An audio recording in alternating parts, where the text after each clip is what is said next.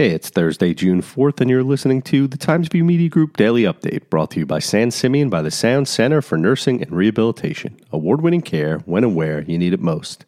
As business starts up again, discussions have centered on the outdoors, allowing more space on sidewalks, outdoor dining, and creative use of parks and community green spaces.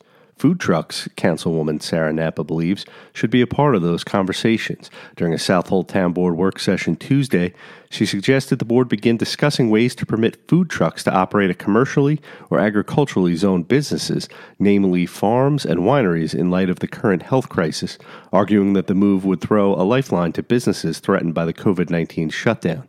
Food trucks are not currently a permitted use within the town code unless on private property or as part of a special event permit. Dozens of wineries have been cited since 2018 for hosting food trucks. Ms. Napa noted food trucks are already widely regulated by the county health department, which requires operators to be licensed and insured and hold a food manager's certificate. She said the town could impose its own restrictions, such as requiring food trucks to be linked to a Southold kitchen, obtaining a town permit, or requiring businesses to include food truck placement on their site plan. Supervisor Scott Russell argued that all businesses will find it hard to bounce back from the crisis and inquired as to how many businesses this change would impact. During a particularly contentious exchange, which had the supervisor's leadership publicly called into question by other board members, Mr. Russell raised a number of issues with the proposed changes, from added financial stress on businesses if they're required to submit site plans, and possibly that the requirement would force businesses into the Zoning Board of Appeals hearings. Councilman Jim Denizio advocated for an emergency, short-term response to address the food truck issue. Councilwoman Jill Doherty agreed, calling for tackling the code change later on.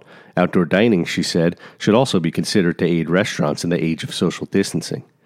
4 candidates vying for the Democratic nomination to oppose Congressman Lee Zeldin in the 1st Congressional District met Monday night in a virtual debate hosted by the League of Women Voters of the Hamptons, Shelter Island, and the North Fork.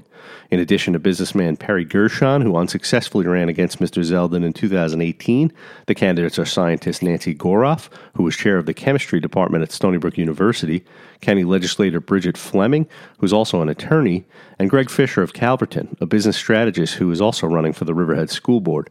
The debate was streamed live via YouTube. The recorded debate is now available at Suffolk Times and RiverheadNewsReview.com.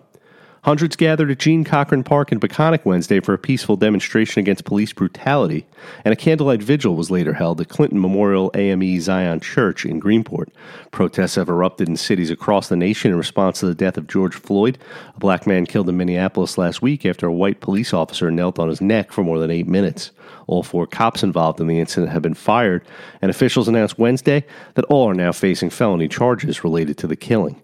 Expect mostly sunny skies today with a high near 77 degrees, according to the National Weather Service. The low tonight will be around 61. Showers are likely in the evening. I'm Grant Parpan, and that's our update for Thursday. Check back for more news throughout the day. Once again, today's report was brought to you by San Simeon by the Sound Center for Nursing and Rehabilitation. Award-winning care when and where you need it most.